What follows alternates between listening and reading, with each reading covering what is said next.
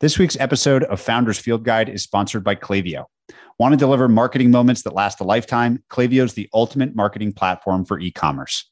With targeted segmentation, email automation, SMS marketing, and more, Klaviyo helps you create your ideal customer experience and keep your customers coming back. See why brands like Living Proof, Solo Stove, and Nomad trust Klaviyo to grow their business. Get a free trial at klaviyo.com/founders. That's KLAVIYO.com/founders. If your startup doesn't have the right compliance certifications, you can't close major customers. It's that simple. Vanta is trusted by over 1,500 SaaS companies to automate the time-consuming and expensive process of preparing for a SOC 2, HIPAA, or ISO 27001 audit. With Vanta's continuous monitoring solution, you avoid hosting auditors on site and taking hundreds of screenshots to prove that you're compliant. Here's how it works. Integrate with your cloud provider and tools, check off items on the customized to-do list, and let Vanta continuously monitor your security so you can focus on growing your business. Founders Field Guide listeners can redeem a $1,000 off coupon at vanta.com/Patrick. That's vanta.com/Patrick. Hello and welcome, everyone. I'm Patrick O'Shaughnessy, and this is Founders Field Guide. Founders Field Guide is a series of conversations with founders, CEOs, and operators building great businesses. I believe we are all builders in our own way, and this series is dedicated to stories and lessons from builders of all types. Founders Field Guide is part of the Colossus family of podcasts, and you can access all of our podcasts, including edited transcripts, show notes, and resources to keep learning at joincolossus.com. Patrick O'Shaughnessy is the CEO of O'Shaughnessy Asset Management. All opinions expressed by Patrick and podcast guests are solely their own opinions and do not reflect the opinion of O'Shaughnessy Asset Management. This podcast is for informational purposes only and should not be relied upon as a basis for investment decisions. Clients of O'Shaughnessy Asset Management may maintain positions in the securities discussed in this podcast. My guest today is Gabby Dizon, co-founder of Yield Guild Games, or YGG. In 2020, Gabby and his co-founders built YGG around the growing play-to-earn economy within blockchain-based games. Based in the Philippines, YGG effectively backs players who might not otherwise be able to afford to play in exchange for a share of their profits. Today, YGG is paying out over $1 million a week to players within its community, largely concentrated in their home country of the Philippines. The play-to-earn model has seen its most rapid growth in the popular NFT-based game Axie Infinity. Players earn tokens within the game, which can be exchanged into local currencies or be used to purchase more digital assets. For a sense of how this market has expanded, Axie Infinity has already reported over $1.5 billion in sales over its history and nearly $900 million over the last 30 days. The speed at which these games and ecosystems around them are growing is remarkable. In our conversation, Gabby explains YGG's decentralized structure, the unit economics of their business model, and how he deals with the volatility of crypto assets when trying to build a durable long-term business. We also discuss the broader Metaverse landscape, how it might evolve, what might derail it, and the technicalities of building a token-based as opposed to equity-based business. I hope you enjoyed this wild conversation with Gabby Dizon. We just met a few days ago, but I've been so damn excited for this conversation because I think you're building one of the more interesting and different businesses in the world right now. You're in Manila. I'm in New York. That's the nature of things these days. I absolutely love it. Maybe just since a lot of people won't be familiar with Yield Guild Games, you could just give an overview of what the company does today before we retrace your steps and the company steps back in time. I think that's a good place to begin. Yield Guild Games is what we call a play-to-earn gaming guild. In a way, I call it similar to a World of Warcraft guild with a balance sheet. So we're a group of gamers who are set up as a DAO or decentralized autonomous organization, and we invest in assets in different blockchain games. So Axie Infinity is the main one that we are playing in. We buy these Axies. These NFTs are used inside the games to earn some form of yield. So in this case, it's SLP tokens. These are used by players to earn an income. I think we need to talk about play to earn in some detail up front, because without that foundation, it's going to be hard for people to follow, what the hell an SLP is and why anyone cares. I've heard you talk elsewhere about how there's sort of like a westward expansion happening in the digital world right now. Maybe it's a gold rush, maybe it's a land grab. There's a lot of terms from like early physical exploration and settling that we could use in this discussion. But just talk us through what play to earn means, how it relates to this fun concept of the metaverse and digital assets. Give us a primer on this concept. I guess we have to start with blockchain games. With blockchain games, these games where some of the assets are NFTs. And because these are NFTs that are on the blockchain, such as Ethereum, then the players own these assets. It's not owned by the game anymore. And when you play these blockchain games, it reads your wallet to see what NFTs you own and then represents them in a game. So that's kind of the basic layer. And then play to earn is kind of a step beyond that, where you are using these assets that you own to earn some kind of token reward. So for example, in Axie, if I have 3 Axies in my wallet, I play a match inside the game and I win, I earn an SLP token. And this SLP token is something that I can sync into my wallet as a token, and then I can interact with the DeFi world, turn it into Ether, for example, or turn it into fiat money, into dollars or Philippine pesos, and I can go spend that money. So in effect, I am using these games to play and then earn money that I can then cash out in the real world. I think we need to talk about this concept of assets, because again, for some people that don't play these games or are not spending all their time thinking about crypto or blockchain, it's really important to understand the categories that these things might be in. What are the major ones? People probably have heard of like cosmetic purchases, cool skin in Fortnite or something. How would you categorize the major kinds of assets that exist today and may exist in the near-term future? NFTs can be generally unique assets that are inside the games that you're playing. So they can be skins, they can be items, for example, like armor or swords. It can be unique characters inside the game. In the case of Axie, they're like unique digital pets similar to a Pokemon. So the idea is the game generates unique kinds of assets that can then own by the player as NFTs on a blockchain, which they can then own and trade with one another for value in the real world. So if you think about, let's just stick with the example of an Axie. So you said it's a little character. It's almost like a Pokemon or something. And the game itself, is it like Pokemon again, where you have your stable of these little characters and you're playing against others in some sort of game? Yeah. Roughly, that's it. You have a team of 3 Pokemon that have different skills and abilities. And there is a turn-based game, I would say somewhat similar to a Hearthstone. You're using the abilities of your Axies, and your opponent is using the ability of their Axies, and you try to battle and win against one another. So we know that gaming, I think it's $200 or $300 billion a year is spent, a lot of it on in-app type purchases. And a lot of that is in captive walled garden ecosystems, like you mentioned, World of Warcraft, which was a famous one, I guess still, but many years ago too, where people spend a lot of actual fiat dollars on the game, but there's nothing you can take out of the game. So I think your first key point is Yield Guild, your business is owning assets and lending them out in items that can be owned outside of games. So maybe potentially moved between games or moved into fiat. Is that kind of a fair concept summary? Yeah, that's correct. If we think about the example of, let's just stick with Axie, why does anyone need you? Why is someone that's, let's say in the Philippines, that wants to play this game and somehow earn money? First of all, like earn money from who? Like they're the supply. What's the demand? And what's the work they're doing that's valuable to someone else that's worth something? And why can't they just start on their own? Why do they need to interact with you? The game economy of Axie Infinity is player-owned, which means the developer themselves, the Sky Mavis, the developer of Axie, they don't own any of the assets themselves. This game economy is owned by the player base. If I have to come in and play Axie Infinity, I need to have 3 Axies in my wallet. So I have to go to the marketplace and buy 3 Axies.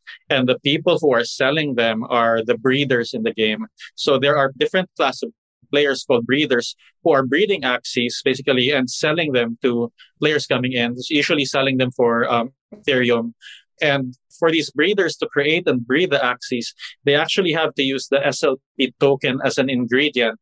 And the SLP is produced when you're winning games inside Axie Infinity. So you're seeing this crypto economic model where I'm a player who has 3 Axies. I'm winning the games and creating SLP.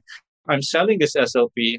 The breeders are buying them because they're using them as an ingredient to breed new Axies. And they have a stable of Axies that they're selling to new players who are coming in who want to buy Axies because they want to play the game and start earning SLP as well. So there's this crypto economic loop that is working as an in-game economy, but it also touches the real world because people are buying and selling in crypto or in Ether via the marketplace.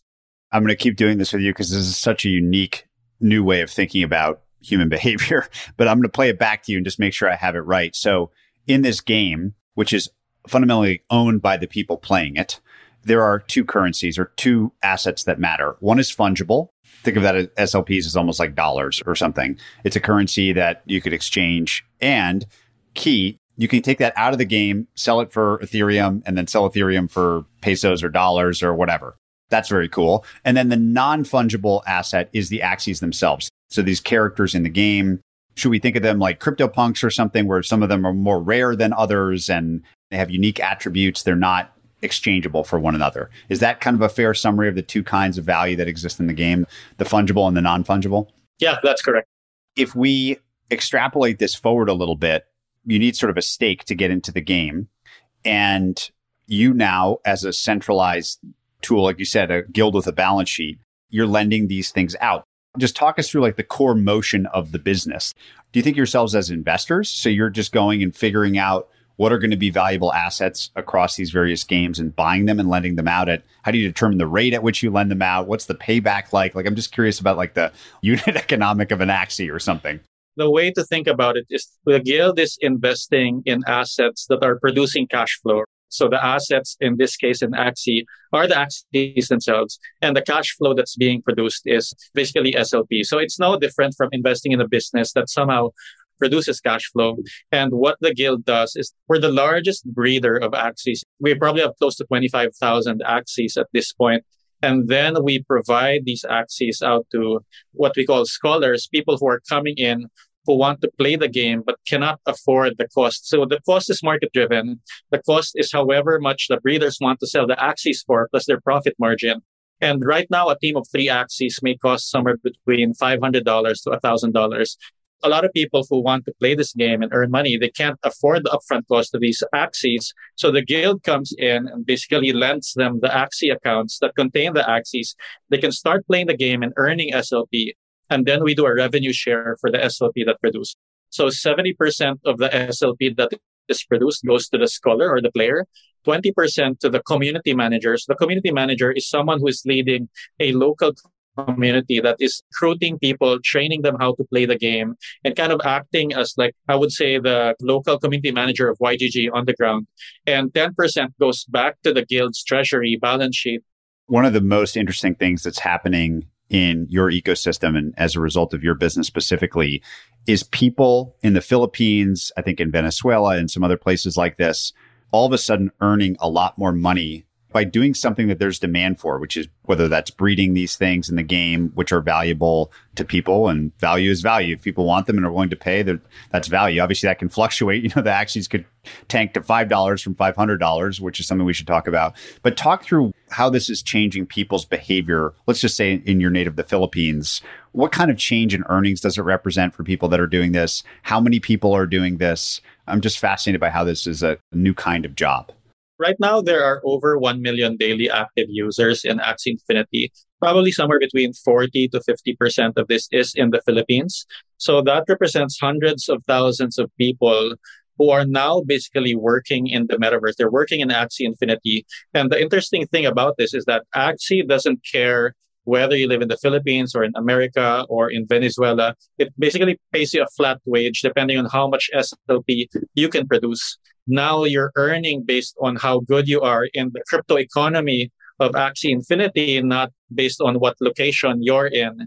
What's happened with the in-game economy so far is that it has produced, I would say, like revenue or income opportunity for these players that are multiples of what a typical minimum wage job is in the Philippines. So for example, here in the Philippines, a minimum wage job might be $200. It's actually a lot lower in Venezuela. I think it's like $50. And people are earning maybe somewhere between $500 to $1,000 a month playing Axie Infinity. And that's just really changed a lot of lives wherein people have had this skill that they didn't think was worth any money, this gaming skill. I mean, a lot of us have gaming skill and we've become pretty good at it growing up. We never really thought it was a skill that could be monetized. And now they're finding out that the skill that they've honed in their teenage years, that their moms have yelled at them for, is actually a skill that can be monetized by playing these play to earn games. And the result is astounding. Now, people who are jobless or have held down minimum wage games are earning like 3, 4, 5 times the amount that they used to. I think that this is a topic in our conversation that we need to linger on, because I want to understand how this might look 5 years from now in good and bad ways. So first of all, I mean, who can argue with the fact that people that were making $200 are now making $1,000, and at scale, like you mentioned, maybe 100,000 or more people in the Philippines whose lives have changed as a result of this. I want to understand what drives the durability of that opportunity. So in crypto, as everyone knows that's listening, there's a lot of volatility. Assets go very high, then they can crash very low. This happens over and over again. If, let's just say, a team of Axies goes from being worth 1,000 to being worth 10, what happens? Do other games spring up? What are the risks to the pool of demand that creates these jobs and the flow of capital that creates these jobs? What are the opportunities? What do you think this looks like in 5 years? The way to think of each play-to-earn game is that, in a way, it's its own self-contained economy. We even call them like digital nations, which means that people go there to play, to work. There must be people who are investing something inside the game economy for people to do some kind of work unit and take something out. So in Axie, it's breeding that creates these, because you need these Axies to come in and create SLP. But long term, there needs to be many different reasons why people would put money in the game. For example, are there sponsorships? Are brands willing to put money in the game and maybe sponsor prizes for people to do tournaments? Right now, the economy of Axie Infinity is based on new user growth, because every new user that comes in has to buy 3 Axies, which means that the breeders are making money selling Axies to these users coming in. Of course, at some point, we don't know whether it's 1 year, 2 years, 5 years, the new user growth will slow down, and there needs to be spending by current users inside the game, or external parties such as maybe brands, for example, who would want to advertise or give prizes to the population of the people in that game. So in a way, I even think of each game economy as having its own GDP. So that's why we talk about kind of settling the metaverse or settling these digital nations. In a way, these people I may be in the Philippines, and then I go to this online game to start working, and I'm not in my local economy anymore. I'm now in the economy of this game or virtual world, and I perform actions there that I earn value. And then I take that money home, be it SLP or whatever kind of game currency, and then I take it out back as Philippine pesos. So it's actually not that different from a migrant worker from the Philippines that has to go to America or to Europe to earn a higher living wage and then take that money back home, except I'm going to these different video game worlds instead. So many interesting concepts. It's hard to know where to begin. But one thing that pops immediately to mind is then if each game is its own nation, has its own GDP, one of the great things about, say, a country like the US is like, you're pretty confident that the US is going to be around. It's going to have a GDP. Maybe it'll shrink a little bit. Maybe it'll grow. But it's a thing that you can go build and invest in. And you're doing the same thing. Like, you're not just an Axie company. You're investing in items in other games as well. And I'm sure we'll talk about that in a few minutes. But if you think about as a player, as an investor, as whatever, you want this thing to stick around. Some games do, like Fortnite's been around forever now. World of Warcraft's been around for 15 plus years. How do you figure out whether or not a game itself is worth investing in and will have that sort of durable ecosystem that will allow value to accrue over time? First of all, I guess play to earn is still very new. So a lot of this is still, I would say, being invented as we speak. That said, when we invest into a game, we try very hard to look into the tokenomics of the game. So we act pretty much like early stage investors as well, but we look into like how the game economy works, how people are thinking about what the play to earn rewards are, how is it generated, and definitely where the money is coming from. And these are part of the things that we consider when we are investing in assets in the play to earn game. And if you think about the analogy of kind of settling these digital nations, when America was being settled, there was none of the stability that America has now. It was very much the Wild West. But at the time, that was when a lot of fortunes were made. A lot of people, fortunes were lost as well. And then some people became kind of the oligarchs of the country. So I think the same thing is happening where people are discovering the metaverse. It's still very new. A lot of new experiments in virtual world economies are being made. And yeah, a lot of people will make the right bets and invest in these digital assets that will endure over time. And also a lot of people will lose money playing these games that may turn out to nothing over time. If we stick with this useful analogy of land grabs or expansion and risk and all these things, is there like a land equivalent? So if we think about U.S. expansion, let's say in the early days, obviously land, certain kinds of land has more utility than others. You can grow food on certain land. You can have a beautiful view in others. When you think about utility versus cosmetics versus like the jobs to be done by digital assets that you can buy in this metaverse, how do you think about that? Maybe domain names is a good digital example. Like obviously they're valuable real estate, quote unquote, that if you had bought them early, they're a common word, URL or something is super valuable. What's the equivalent in your mind in the metaverse? What are the kinds of things that will be the most valuable across games or across the entire ecosystem? So we're actually big fans of virtual land. So there are a lot of games that have a land system wherein there's a finite set of real estate that people can buy, and then people can build things that can earn. So it's very similar basically to real estate investing in the real world, except these games where perhaps before playing a game like a Clash of Clans, and there is this kind of concept of land, but there's no concept of scarcity. With a lot of these new games that are coming out, there's actual scarcity. So you can buy into land knowing that only a certain amount of them will ever be produced, and that the game developers are putting in some form of functionality that you can build on top of that land, maybe build a factory, build assets that produce some form of token rewards or cash flow in our analogy. So that exists a lot in a lot of these metaverse games. Axie Infinity has its land, which we own a lot of. We also own land in games like League of Kingdoms, Sandbox, many others.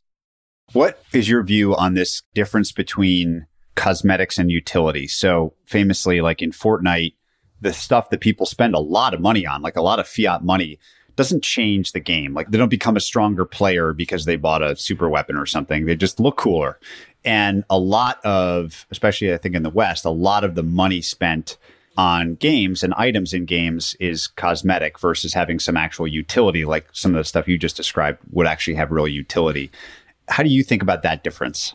There are different reasons why people like to spend money or even a lot of money inside the game. And cosmetics has a lot to do with, I would say, status and being cool, especially in a multiplayer environment. And you see this actually with crypto collectibles like CryptoPunks, which in a way is a kind of cosmetic skin that you own that you can show off people that you own.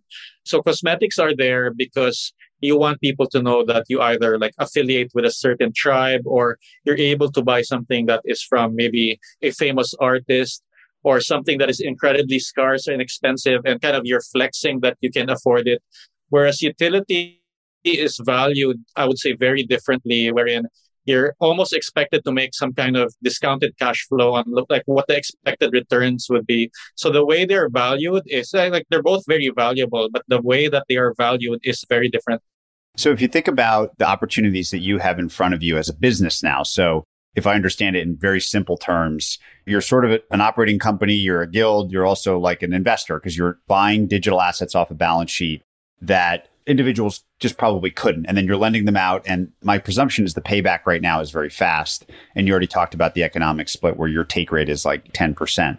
So as you think about the next year or two of the company's existence, what are the key things that you're focused on? Is it helping build games to create this new space? Is it just underwriting every new game that comes out somehow to make sure that you sort of have the lead position in buying the key important assets? Like, what are the functions as a business that you think are most important for you over the next year or two?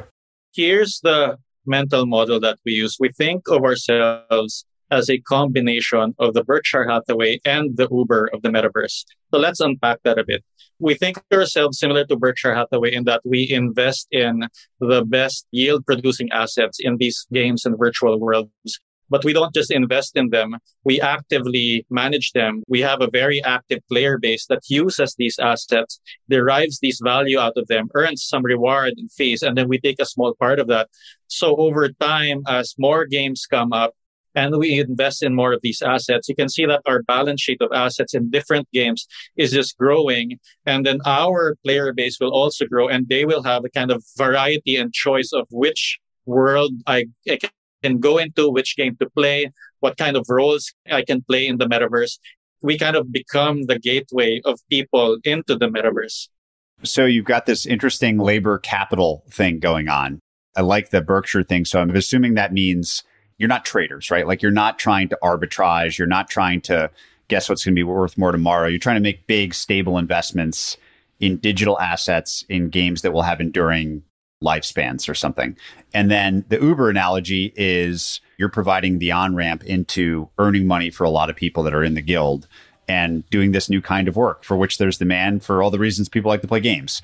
And I'm curious how you think about then labor and capital in the metaverse. People have talked a lot about this in the real world. What's different in your mind of the labor capital distinction based on what you're building? A lot of, I would say, Web2 businesses, I would say that capital takes precedence over labor. So that means that if I'm an investor or if I'm the founder, I have an outsized share of the upside of whatever I'm building. And if I am quote unquote labor, so for example, an Uber driver, it means that I may be paid for the work that I do, but I don't get to capture any upside of the value that I'm creating. So a lot of Web3, and it's definitely true with what we're doing at Yield Guild, is that we want the people, the humans that are creating value for the network to also capture some of that upside value in themselves and basically reflected in the YGG token. So the YGG token, think of it as like a share of the ownership of the entire guild. If you own a portion of a YGG token, that means you, I guess, have a proportional claim to all of the assets that are in the balance sheet plus the fees that are being produced.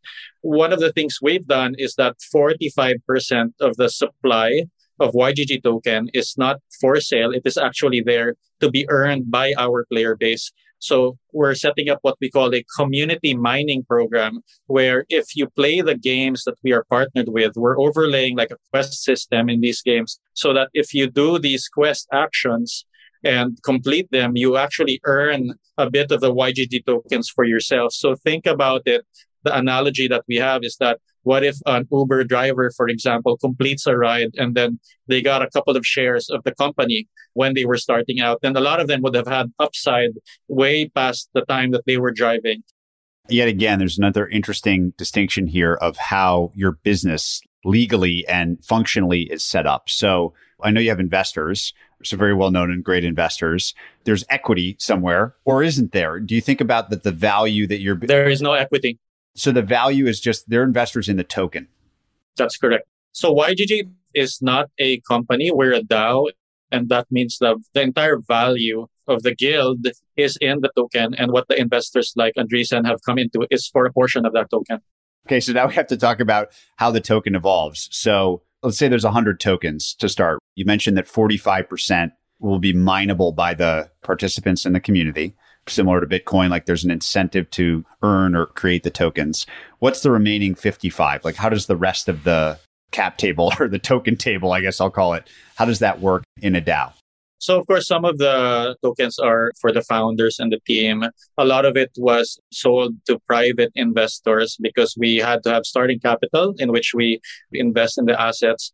I guess what's different in a DAO is that you're actually starting by having a fixed set of tokens. In equity, whenever you do a round, you basically create more shares and then you dilute the existing participants.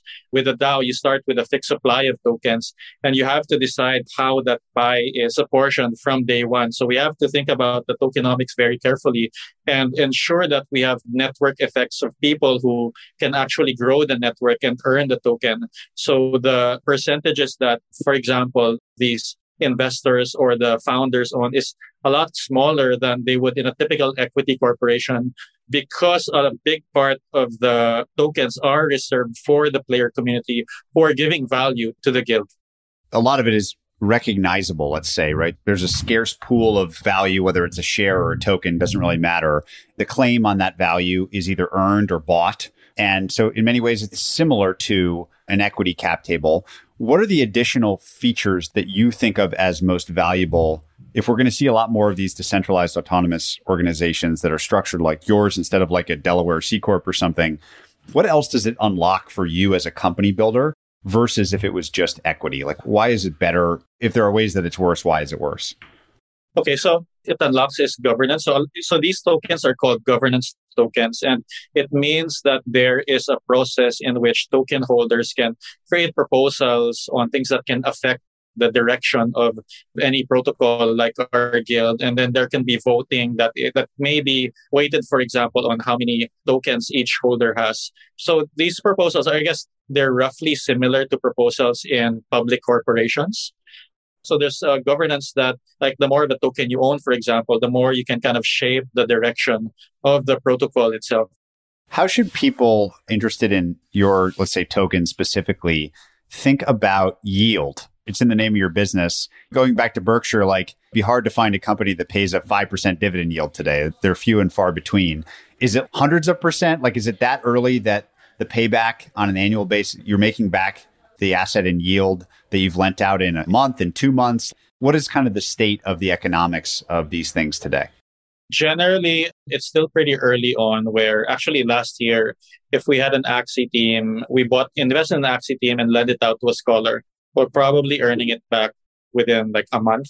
Now that the economy is bigger and of course costs have gone up as well, the average payback time is maybe 3 to 6 months. And the kind of average cost of an Axie has gone up as well. So if you think about it as a game item, I'm paying $800, $1,000 for a game item. That sounds incredibly expensive. If you think about it as I have a franchise business that cost me $1,000 that's paid back in 4 to 6 months, it's actually still a pretty good business. And if you think about the way that this will roll out through time and you grow as a business, there's obviously new games that create bigger economy. There's more scholars that want to earn this way. How do you think about keeping scholars in your ecosystem? Because if they're able to pay back their loan, so to speak, in a couple of months, and then they've got the capital that they need, they move from labor to capital and they don't, quote unquote, need you anymore. How do you think about that? Like, do you want people to graduate outside of your system? Do you want them to keep coming back? And if so, how do you keep them coming back? First of all, we do have this concept of graduation where people earn enough money where they don't need our Axie teams anymore. And then they buy their own and keep 100% instead of 70%. We actively encourage that. And what happens is that they stay within the structure of the guild because they're part of a community that help them become financially sustainable on their own. And the community itself is helping one another. And then they're helping the next batch of players who can't afford it come in. So that's where the community aspect is very strong. And we're strengthening this in some ways. For example, we think of YGG as like a gaming brand, as a lifestyle brand even. We're actually coming up with an esports team where you can start as a scholar coming in. I have skills, but I don't have money. I come in as a scholar, but eventually I can end up as a world champion representing YGG and Axie Infinity. So this very strong community layer of people doing things together that will keep them in the guild, even if they technically can afford to play with their own assets. And from a competitive standpoint, what are the barriers to entry for someone else to build another YGG? Obviously, there's an advantage that grows as your balance sheet grows. You're going to be in a unique position to spend the most or have the most scale in new games or whatever it might be, and a bigger community that's a scale advantage too. How much do you think about competitors, or is it just too crazy early to even contemplate that? So there's dozens or probably hundreds of guilds right now. What differentiates Yield Guild is that we are a meta guild or a guild of guilds. We're actually incubating dozens of different communities within Yield Guild. So for example, we have 19 scholarship managers around the world, a lot of them in the Philippines, in India, in Indonesia, in Venezuela, in Brazil. So a local guild may be competing with kind of a subunit of Yield Guild. But for us, we're actually a collection of these different communities that are united with like the technology that we have, the balance sheet that we have, the token that we can give out as a reward. So we think about it very differently from, for example, a group of 5 guys that want to play Axie Infinity together. We think about it as providing a platform for people around the world to create their own little communities and have it under YGG, have use our assets, and then take it with them to the metaverse. If we go back in time now, I want to make sure that we've talked a lot about your company specifically and these games and why there's money to be earned and why people might earn them and the unique structure. We haven't talked much about the history and the rest of the ecosystem that matters. And I think now's the time for a history lesson. So we've barely said Ethereum. We haven't said much about broader crypto and the antecedents of the things that came before what you're building now. What do you think is the earliest, most important couple of things that got you personally, because I know your background's in gaming, but that got you personally interested here? Is it CryptoKitties? Is it something else? What were the early historical timeline steps that you think matter to understand where we've gotten to today? I actually got into crypto because of Ethereum. And I've heard about Bitcoin, and some of my friends were dabbling with it with their startups. But the main use case of Bitcoin back then for the Philippines was remittances. And I just wasn't interested in remittances. Like I was a game developer. But when we heard about Ethereum and the concept of smart contracts, and back then we thought of it as programmable money, money that you could send to someone with maybe an if-then statement, like certain clauses that would trigger the send value being sent from one party to another. I thought it was just really amazing and something that could change the game industry. So that was how I started going down the rabbit hole in blockchain. And we just started taking a look at Ethereum and trying to see how it could possibly fit inside games. And while we were doing that experimentation, CryptoKitties came out in late 2017. It brought down the Ethereum network and popularized the notion of a non-fungible token, which as opposed to a currency, which are fungible, you could store like unique assets on chain, which were these cats, for example, that had their own unique attributes. So that was kind of the aha moment for me. It was like, wow, now I can store unique game items and assets on chain, and those assets lived outside of the game itself. So that was what really got me into NFTs. And what happened after that? So you've got two key things. You've got programmable money, and then you've got the ability to have distinct, scarce digital assets. And CryptoKitties was the first example of that. And people should go look that up. It's such a crazy episode. What literally were the next steps for you personally? Like, what did you do from there? Did you build games? Were you always thinking about something like what you're doing now? What was your personal journey from there? Okay, so I actually started building a game with my team. We created a game called Battle Racers, which was an arcade racing game where the car parts were NFTs. And shortly after, I also joined Axie Infinity as a kind of part of the community as a player and breeder. I joined Axie in late 2018, so almost 3 years ago. And since then, I was really curious on the different applications of NFTs and how they meet with DeFi, trying different things like, for example, NFT fractionalization or putting an NFT and then creating some shares out of it where you have like fractional share of that NFT. Concepts like, for example, lending and borrowing against NFTs, where you would put a piece of NFT artwork, for example, as collateral, then someone would lend you ETH or USDC out of it. So I was really always curious about the intersection of NFTs and DeFi, the broader crypto ecosystem. And that's really kind of what led to my putting up the guild when Axie and Play to Earn started happening last year. How do you think about the kinds of jobs that may transfer from the real world to the metaverse and those that won't? So there's all these jobs that humans do that we just kind of need, but maybe they're sort of industrial age jobs, right? You're working in a factory or doing something frankly mundane and repetitive. What do you think? It seems like a lot of the stuff in gaming, if you just use gaming, not crypto as a history lesson, like in World of Warcraft or in other games, people would do like repetitive tasks to earn whatever the currency of the game was.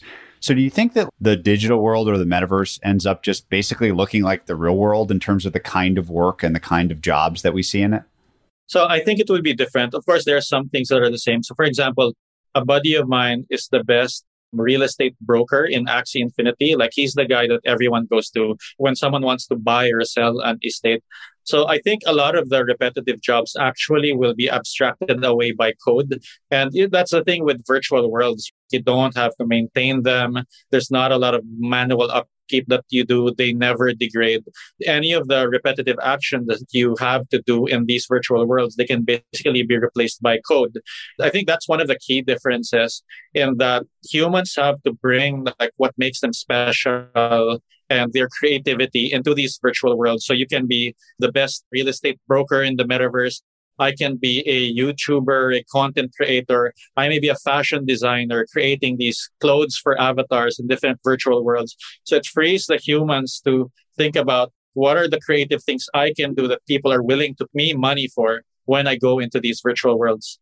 Do you think that we'll start seeing companies or I guess people or teams that rather than design games, really instead focus on designing items, and that in some funny way, like the items will start coming before the games and games are built on top of NFT items that could be, let's say I've got a really cool shirt or something that I buy and I want to wear it across games, or like a sword that has an actual use that I get to transfer that sword between games. Do you think that that whole relationship will invert from game first to item first?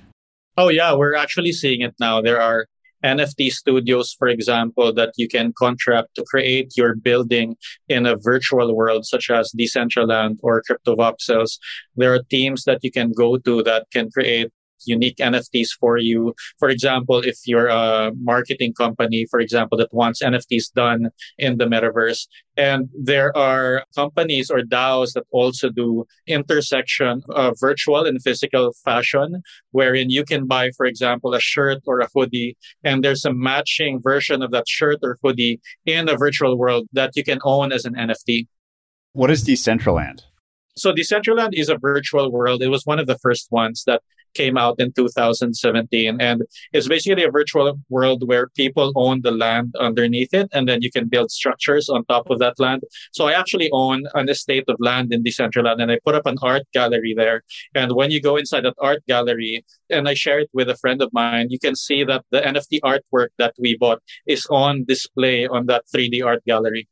Let's talk about the core base cryptocurrency blockchains that matter in this future. So let's imagine in 5 years, there's not just Axie, there's 100 Axies. And everything that we've talked about has sort of come true. More people are spending more time playing games, and the assets in those games matter, and there's yield and all these great things, interesting things we've talked about. And it's lifting people out of poverty, like the best version of the future, right? We'll come back to the reasons why this might not work in a few minutes. But in that future, what are the base layers that matter, and what's the functionality that companies like yours or games like Axie need out of an Ethereum or a Solana or one of these other core infrastructure chains? What do you think the future looks like there? Think about it in that each chain serves a different purpose. And if you think of decentralization as a slider, wherein, for example, Bitcoin is the most decentralized, it's hard money, and it's very conservative in that the protocol is resistant to changes being made to it. Ethereum is still very decentralized. It's programmable, but it's also, I would say, it trades off decentralization for performance. So it's not very fast, but it's still very sound money, for example. And then there are certain chains, maybe, for example, a flow that is built for performance. You're trading off some of that decentralization, wherein there might be a time when the FBI can say, hey, I have to freeze those assets because I'm afraid it might be used for something. And they have the ability to freeze your assets and do that. So think of decentralization as a slider, and your assets, the more decentralized they are, I would say, the more they sit on a layer like an Ethereum. But if you're opting for performance, as a lot of these games though, then you might be going to a Polygon or a Solana or a Flow. And of course, that slider goes from one end to the other, and each chain makes its different trade-offs. So you will also see, I would say, like different kinds of games that are built for the unique aspects of each chain. I guess the idea is that all of these chains become interoperable. So it's actually today, it's already true. Like if you have Ethereum, it's very easy to trade that for the base currency of some other blockchain. And the flow of value just becomes easier and more seamless. Maybe in the same way that like mature currency markets, if you want to trade US dollar for yen, like it's incredibly easy. So it sounds like the answer for you specifically, and for those that are thinking about play to earn, it doesn't really matter. The use of the underlying chain will be designed and there will be lots of them and they'll all fill all the functions we need. So you're kind of agnostic is how I would summarize it. Does that make sense? Yeah, absolutely. So we go where the games are. And if a game is an Ethereum, we'll make an Ethereum wallet, put our assets there. If the game is on Solana, like Star Atlas, we'll go there to Solana and put our assets there. If it's on Flow, it's an NBA Top Shot, for example, we'll do the same thing. So we're agnostic as long as we can store our assets there and preferably find a way to trustlessly lend them out to our player base. We're happy to go wherever the games are. I think obviously like games themselves, if we can talk about games and set aside crypto for a minute, have gone through this interesting progression where originally you paid money for a game one time typically, or maybe in an arcade you paid based on how much you played.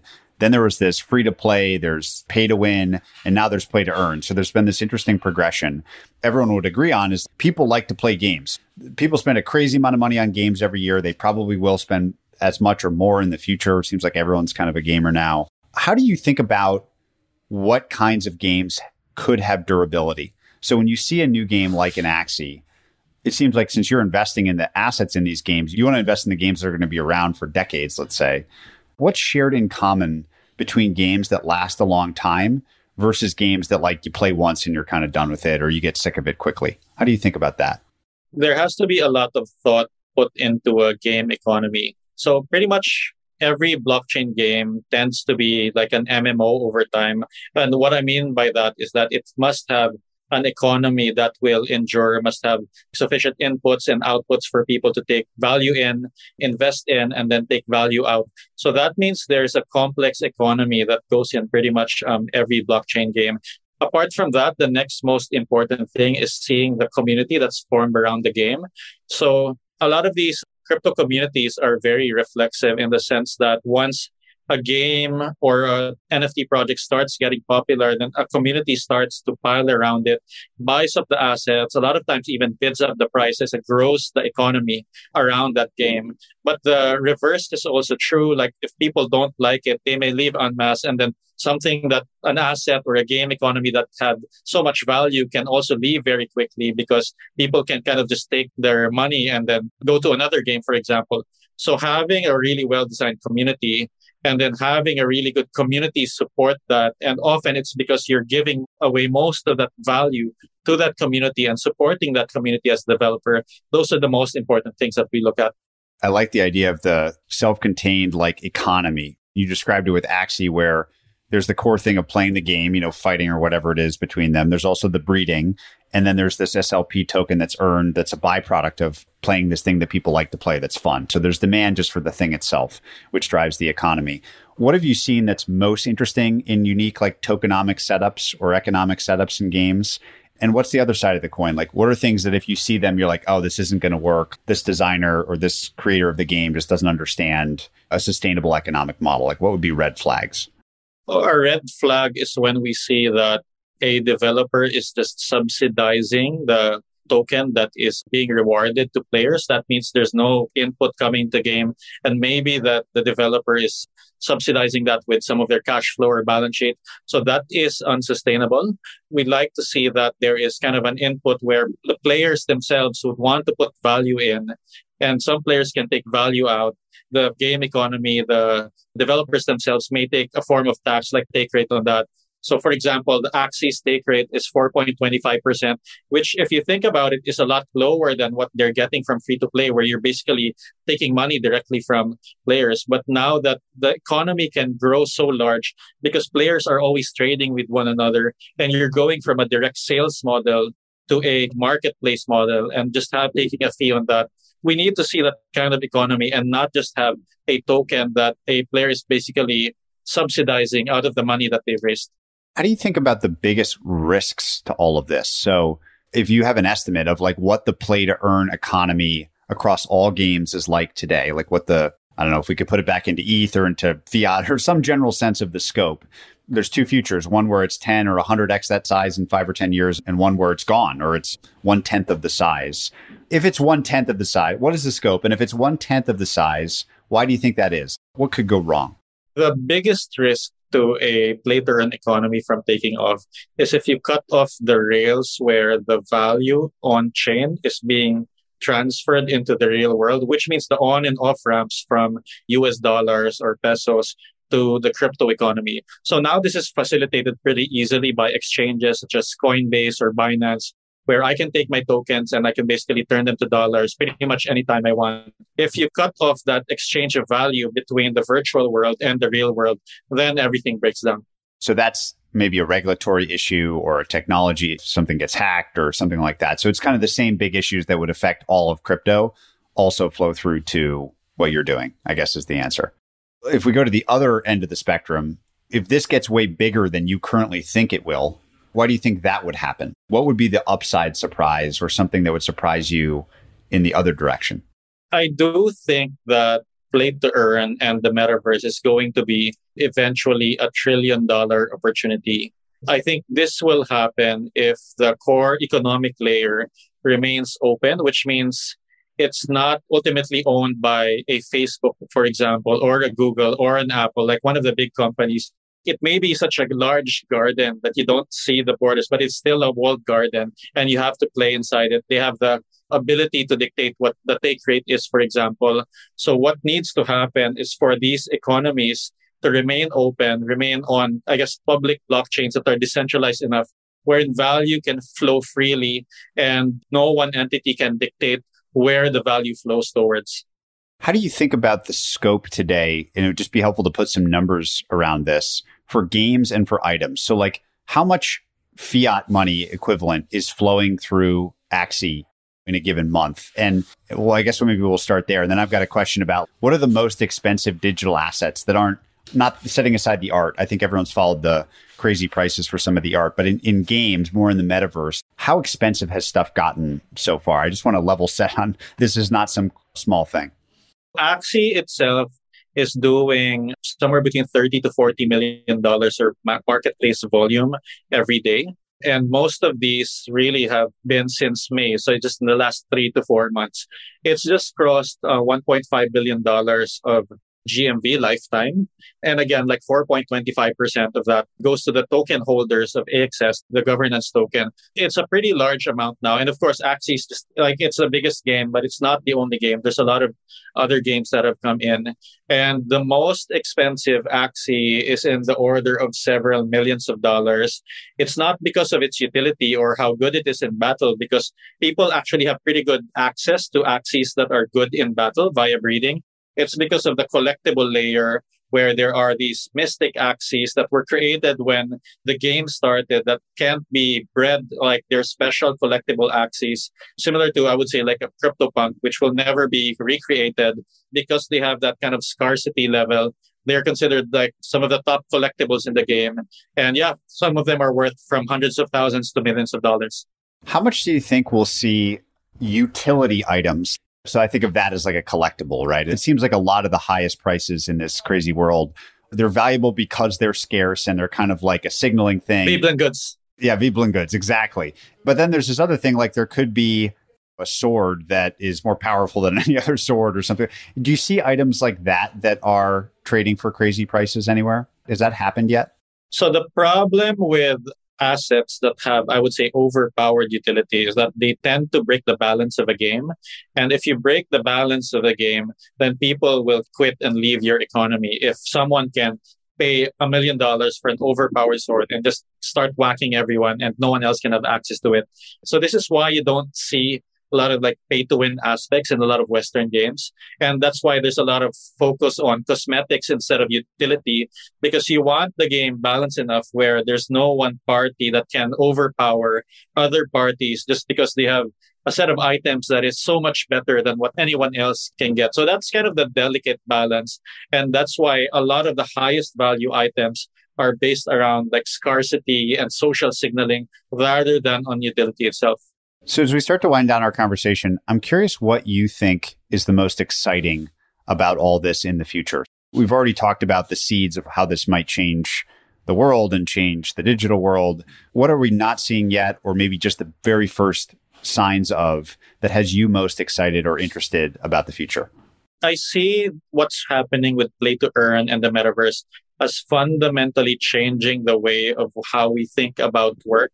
A lot of people still think about work is, I go to an office, I work with a team, we're very serious, we may pound away on the spreadsheet, and then somebody pays me at the end of the day. I think a lot of the work will not be in regular employment, but you have honing a set of skills that you can go into a lot of these virtual worlds and basically perform these skills inside these games that can earn you something. In a way, it's coming back to the tradesmanship. I may be a blacksmith creating swords in a role-playing game that people are paying me because they have to go kill the dragons over in the other world. I may be an innkeeper inside a game that I have to buy the land and then build the inn and then find a way to source the food that I'm serving to the adventurers who are coming in. So the way that we think about value and work, I think, will change a lot as we kind of see how value is earned inside these games and virtual worlds. And honestly, as someone who grew up as a lifelong gamer myself, I'm excited to be part of the building blocks of this world that we're building in the metaverse. Well, Gabby, the thing that you really, listening to you talk elsewhere and today, have made me realize is that what's so powerful here is, while a game like Axie could obviously create a game and just airdrop in these core assets, these Axies, these characters themselves, by virtue of making the community or the players the ones responsible for the creation of the assets that matter in a game that make it playable by different parties, opens up this possibility of work in this kind of bizarre, hard to understand new way. And I don't pretend to know if this is the future or not, but it sure has signs of something that is just potentially drastically impactful on the world in such a fun and unique way for people that are interested in games. I'm so appreciative of your time today. It's so interesting conversation. I asked the same closing question of everybody. What is the kindest thing that anyone's ever done for you? So I think the kindest thing that anyone has ever done for me was when I was 3 or 4 years old. My dad went home from a trip to the US and gave us siblings a Commodore VIC-20. So that was the very first computer that I've had. And I wouldn't be doing what I was doing today if my dad didn't do that. Fantastic. Thank you so much, Gabby. This has been a blast. Thank you. Thanks for having me. If you enjoyed this episode, check out joincolossus.com. There you'll find every episode of this podcast complete with transcripts, show notes, and resources to keep learning. You can also sign up for our newsletter, Colossus Weekly, where we condense episodes to the big ideas, quotations, and more, as well as share the best content we find on the internet every week.